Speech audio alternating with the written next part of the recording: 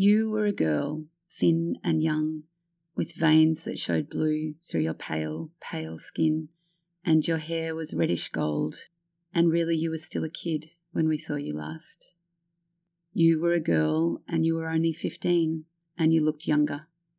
Long legs, grey eyes.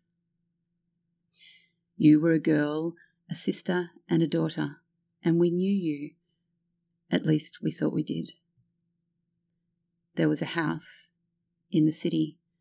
Town, we called it, but it was a city and still is the city of Melbourne.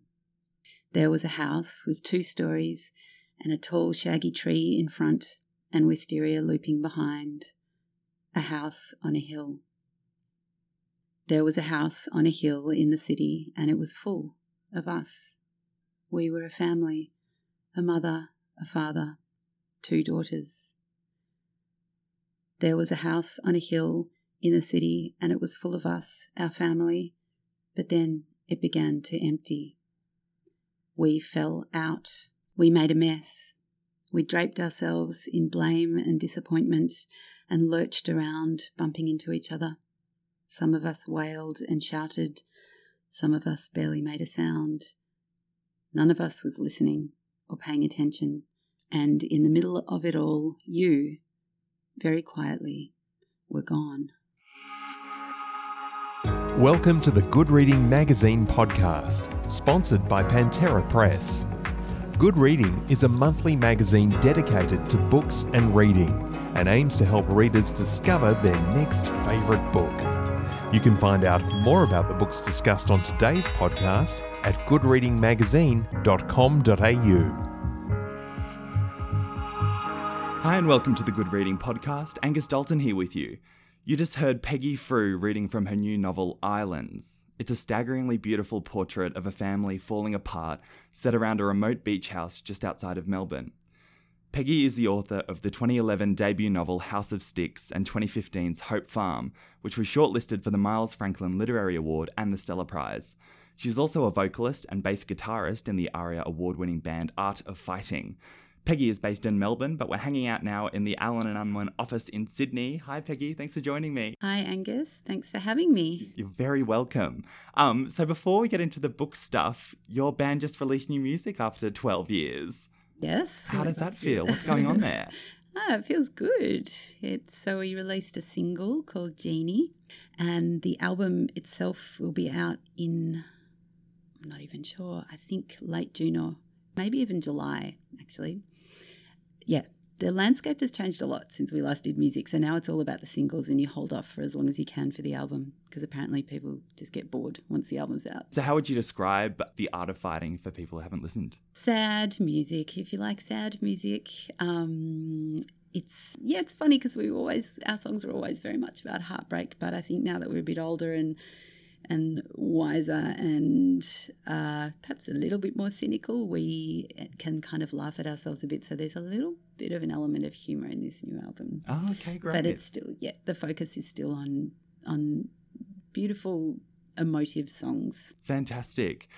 So when you started The Art of Fighting, you were 19, is that right? I reckon I was even younger. I was pretty much, I finished high school when I was 17 and I think we started it the year after that, so maybe 18. Yeah, and around this time you were working on a kind of practice novel. What motivated you to try writing a novel when you were that young? I think I actually didn't start the novel then. It would be hard to put my finger on when I did start it though, because I didn't realise it was a novel, so it was just a piece of writing and I would just sort of go back to it every now and then on this really old, bad laptop that my dad gave me that had one of those weird little, the mouse was this weird little disgusting green rubber thing that looked like the eraser on the end of a pencil that was in the middle of the keyboard. I don't know if you ever saw that. Yeah, it was very old school, and that had kind of just worn away and it was really disgusting, like from so many fingers touching it, all the people at my dad's office before it got handed down to me. Anyway, so I'd go back to that piece of writing that just sort of grew and grew, and I really didn't realise it was a manuscript until it was getting close to full length, and I never thought I'd do anything with it. But, you know, the funny thing is it ended up being the beginning of this book, Islands. Yeah. We'll come back to that because that's so interesting. But first, I want to go back to the first book that you actually published, House of Sticks, which is about a musician, Bonnie, who gives up her career in music to become a stay-at-home mum. You said in an interview at that time that family is a key matter for a lot of writers, but it's the mother and baby thing that mean people put it in that pigeonhole. I'm a bit worried it's not going to be taken seriously because it's only about motherhood. That's such an interesting insecurity, I guess. Where do you think that came from? Oh, I just think it comes from the world, you know, and the fact that when you look at what's really valued in terms of art and culture, it really still is, sadly, the exploits of men. And motherhood, you know, by definition is an exploit of women. But, you know, I really actually think that it's exciting to think that things have changed. A really obvious kind of barometer, I guess, is Hollywood, you know, which is the sort of most obvious marker of popular culture and the stories that are being told in Western culture anyway. And if you look at that, you do see that women are the stories of women. I don't know if the stories of mothers is still something that we're looking at and valuing as much as, say, stories about war or something that's a much more conventionally male terrain. But if you just look at books and books, particularly non-fiction books about the experience of motherhood, I mean, I think they've probably always been there, but they certainly seem to have been doing really well recently. So perhaps things have changed a bit.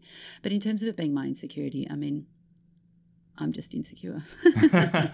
And, you know, it was my first book and I'd written a book that was very internal, that was about somebody's experience of something. And it wasn't something kind of huge and bombastic like, you know, a major political event or something. It was a very small experience, you know, and an everyday experience, which is the life change of having children. So was that concern that the book wasn't going to be taken seriously warranted? Well, I do remember a horrible moment that made me really angry when somebody that I knew, actually it was my partner, had caught up with an old friend from many years before and was telling this friend about me and what I did and mentioned that I was an author and the friend sort of said, oh yeah, I've heard of that book. Looks like a chick's book though. So, you know, there are always going to be buffheads that say things like that. And I guess you just have to not listen to them. Yeah, absolutely. Well, the next book was Hope Farm, the story of a mother and daughter who moved to a hippie commune in 1985. You wrote part of that book on a residency fellowship from Varuna. You hear quite a few writers talking about Varuna, but for people who haven't heard of that program, what does that fellowship entail? It is the most wonderful place, and I urge any writers aspiring or established to apply for residencies there or for fellowships.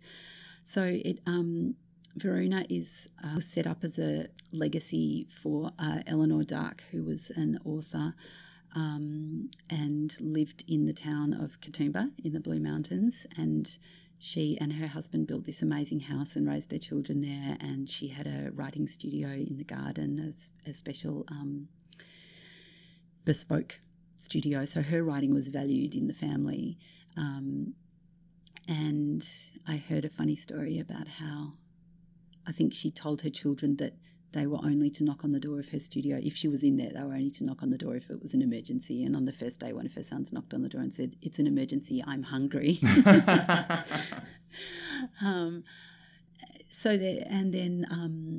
She's long since gone now, and her son wasn't using the house and didn't feel that he needed it, and so he decided to set it up as it's a writer's house. There, I think it's up to 5 writers are there at any one time. You get your own room and your own writing space, and then you get all your meals. It's fully catered. It's such a productive place, so people kind of hole up all day and write, or, you know, go out for walks and things, because it's the Blue Mountains and it's right around the corner from the Three Sisters and that incredible view. And then every night you meet and talk about writing and what you're doing, and with other writers. It's just wonderful, and I always am watching the clock to see when I can apply again, because I've been there a few times. Yeah, that sounds like absolute paradise for an author. It really is. Oh my gosh. Yeah. So with Hope Farm, it's such a distinctive setting, with the hippie commune. But you said that book didn't start with a clear idea of plot or characters, but rather a feeling that you wanted to capture. Is that how most of your stories start? Yes, is the short answer to that. It's always a feeling and often the sense of the characters and the place. So it's all kind of mood related. So what were some of those initial feelings that came to you for Islands? So I did think I would return to that practice novel. So I finished Hope Farm and I thought, okay, I'm still really interested in this book that's set on the island, and I'm interested in a book that's about childhood and about that. I think I wanted to start with a protagonist who was a bit younger than Silver, who was the protagonist in Hope Farm. So Silver was already a little bit cynical, and she was 13, and she still had a very skewed perspective of the adult world, but she had a better idea of the adult world. So I wanted to look more at that really liminal time of sort of, well, really it goes from I think about 8 years old to about 12, where you're not a teenager yet, but you've sort of got one foot in childhood and you're kind of stepping towards adolescence. And I haven't read a lot of psychological theory, but I suspect that is really considered to be a formative, they call it a formative time for a reason. I think that time in our lives can really have an effect on the way that we see the world and the way that we relate to other people for the rest of our lives. And so I wanted to start with a protagonist who was that age and just had this idea of the island, because this island in particular, it's in a bay, so it's got very different landscapes depending on which part of the coastline of the island you're on. So there's the bay side of the island where it's very sheltered and these little beaches with shallow water, and to me that felt like the childhood side of the island, where June and Anna, who are the children in the book, start out.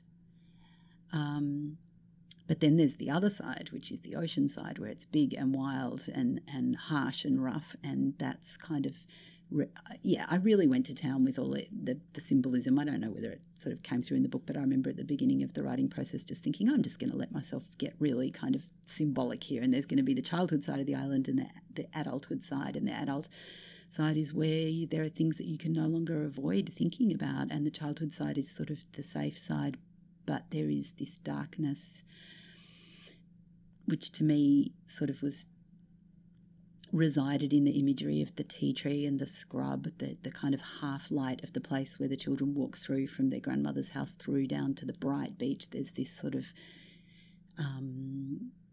sepia-toned world where it's very shadowy and things aren't clear and they can feel a bit scared in there. And to me that represented what was going on in the lives of their parents, which was really quite disturbing and dark, and something that they were only just beginning to wake up to, or particularly the main character June, who's the older sister. So that was the starting point.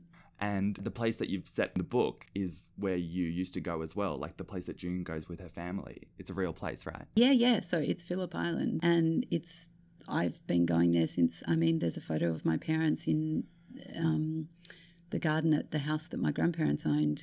And my mother, it might not have been me, but she is pregnant with a baby. So I've been going there since before I was born.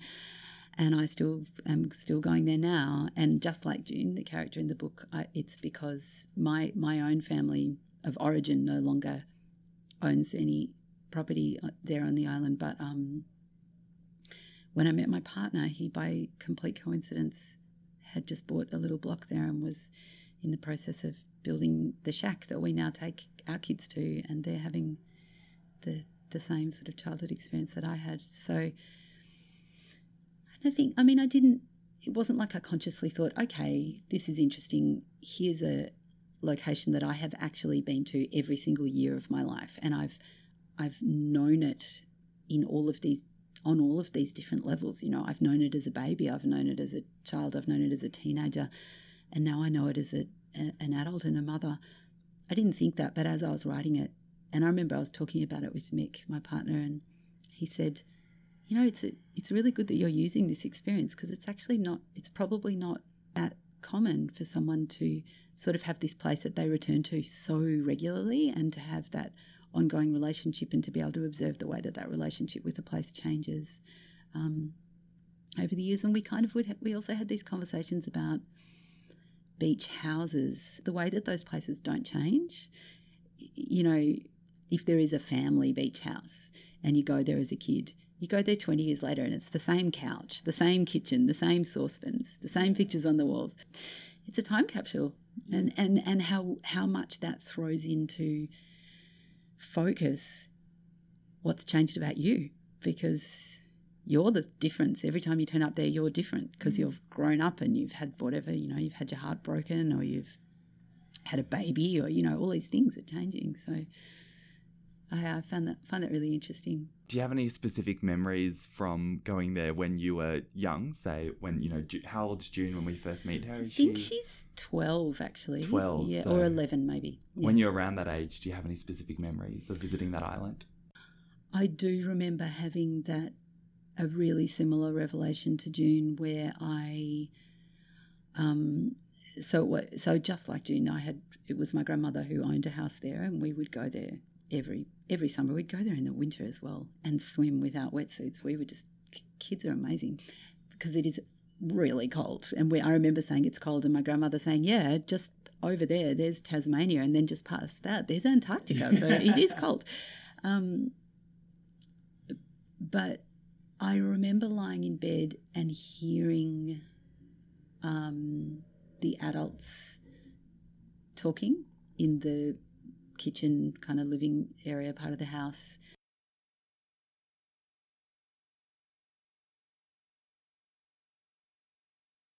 It wasn't like they were arguing or there was any particular charge to the conversation, but I do remember having that sort of revelation that I think comes when you're around that age of, between 9 and 11, of realising that they had lives of their own, which I know sounds just so obvious and stupid, but really when you are a very small child, I anyway, really just sort of saw them as these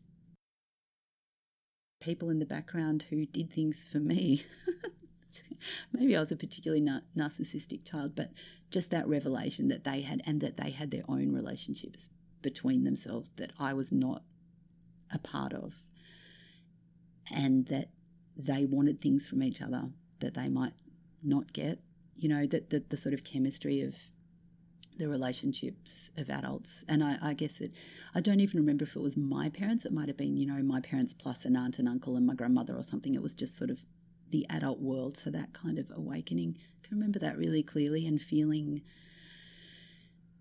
unsettled by that experience, because I think I was quite a sensitive and frightened child, and that was a frightening experience for me, because it felt like the end of the safety of ignorance, you know, which is sort of the freedom of childhood.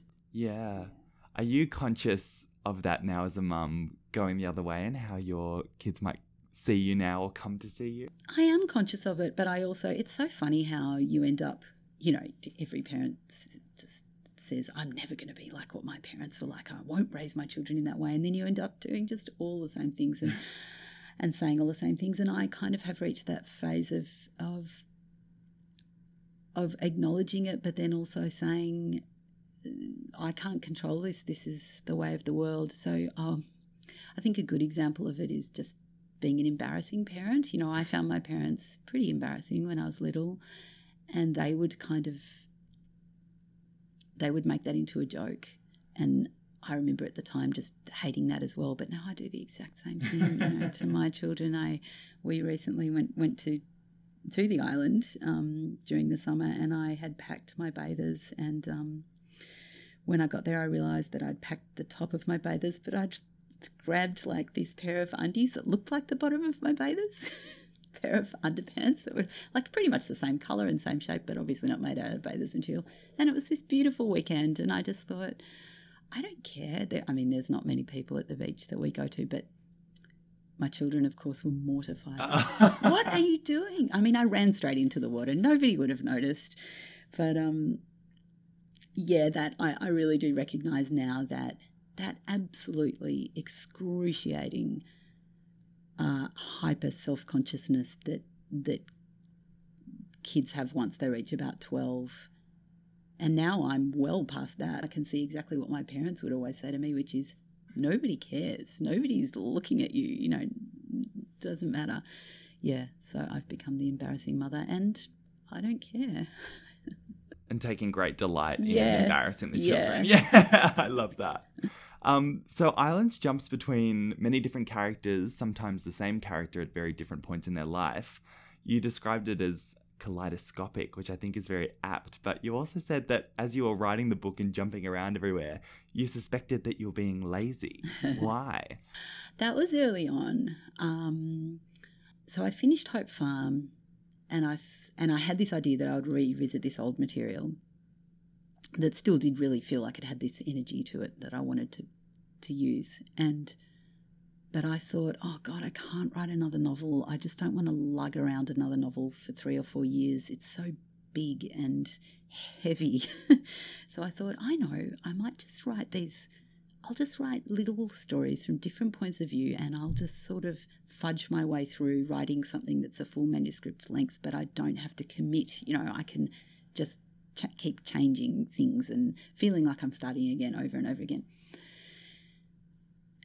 And so that did feel like there was a part of me that was thinking, am I being lazy? And lazy or afraid, to take on something big and to commit to a voice. And then I had this fantastic correspondence throughout the writing of the book with a woman called Tegan Bennett Daylight, who's an author and critic and just tremendously accomplished person who also teaches creative writing. And she read a really early draft of the book and she read a draft right towards the end, and she said, when this writing is at its best in this manuscript is when what you say and the way you're saying it become the same thing. And it took me a really long time to kind of actually get what she was talking about. And in the meantime, I read Lincoln in the Bardo and 10th of December by George Saunders. Because Lincoln in the Bardo is that extraordinary one that's sort of written in this very strange Greek chorus sort of way, right? Yeah. With a cast of thousands. I mean, it's a really audacious book and it's amazing. He pulls it off. So it's almost like reading a screenplay. It's just voice after voice, voice after voice. Anyway, it was a mind-blowing book. It really was amazing. And then I eventually at some point the penny dropped and I thought, okay, I think I know what she's talking about when she's talking about form and material or subject sort of merging, what you say and how you're saying it becoming the same thing. I kind of thought, well, to begin with, the book is a portrait of a family, and a family is not just one person, and within a family there are all these different stories and there are different accounts of the same event. Everybody's experience is different. But then also, because the book is about someone who goes missing, it's a book about loss, and it's about what it feels like to lose someone and also what it feels like to be lost yourself for various reasons, and all the different characters had their own reasons for feeling lost in their lives. And I just realised that I think I wasn't being lazy, or maybe I was, but somewhere on a subconscious level I had this kind of drive to write the book in that particular way, because I was writing a book about people whose lives had been fractured, who had experienced something that had just completely exploded their view of the world. I think that our identities are so closely contingent on knowing and understanding things and having a framework. And when you don't know something, that whole framework can just fall apart. And so this is about people who, the book is about people who can't find something out that they really want to know. As in something in their personal history? Well, I'm thinking specifically about when someone goes missing and you know that something happened to that person, but you don't know what it is and what it means for people to have to go on living their lives really in a world, their own world, which has just been shattered. So, and then I just thought, okay, so that I'm trying to evoke the experience of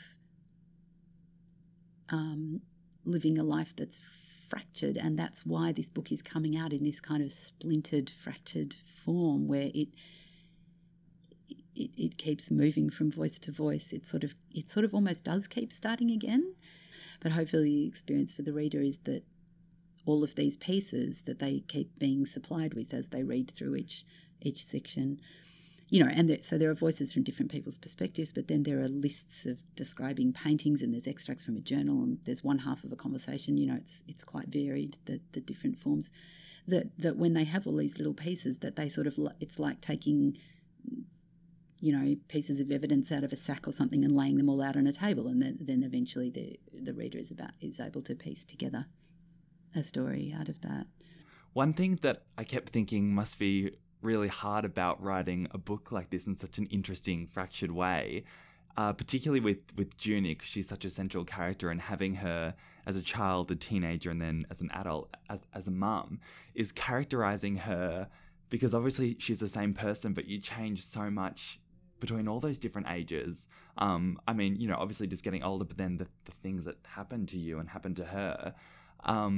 Was that quite difficult to, I guess, create a character that seemed consistent and the same person, but then take into account the changes that you go through as you grow older as well? I think, like so many writers, I draw on my own lived experience, emotional experience. Obviously, I didn't have a sister who disappeared, thank God. I would touch wood, but I don't want to make a loud noise by banging on the table. I'll touch it really gently.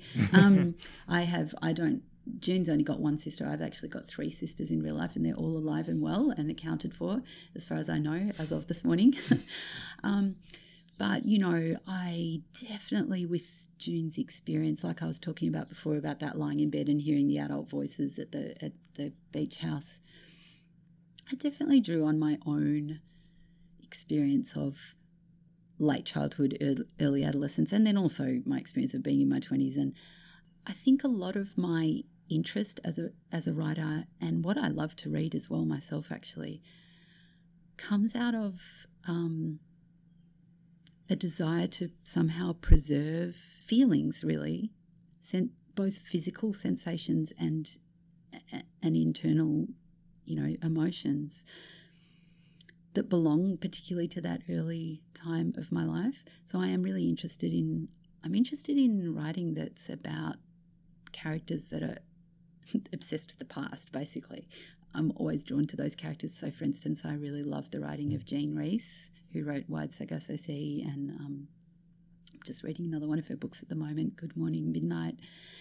And her characters are all these kind of revenants that can't leave their past alone. They're haunted by their past, and it stops them from really being in the world that they're in their present life. And I think that's such a universal experience. We are made of our pasts. I think what I'm trying to say is that I think that this preoccupation with that liminal space between childhood and adulthood means that I've done so much reading that's about that, and I've done a fair amount of writing and thinking about it myself, and I think it's in a desperate bid to try and keep it alive in my own mind.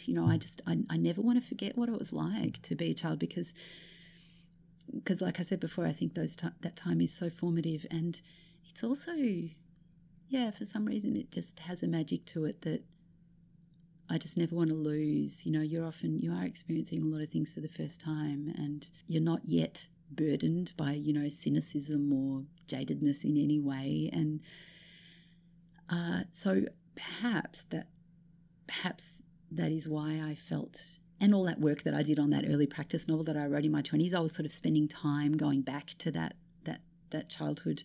You say that you write fiction in order to make sense of things that matter to you, but that are also not clear to you. So what were you trying to figure out when you wrote Islands? What were you trying to make sense of? That is a really good question and a really hard one to answer. Is the short answer just read the book? Yeah, totally. Yeah, it took me that long to figure it out and to express it. It probably is. The short answer probably is. I think it is a book about a family, and it's a book about a family where a couple of things go really badly wrong. And things go wrong in every family, whether it's a spectacular, devastating tragedy or just little things, but they do. They always do. There's no such thing as a perfect family.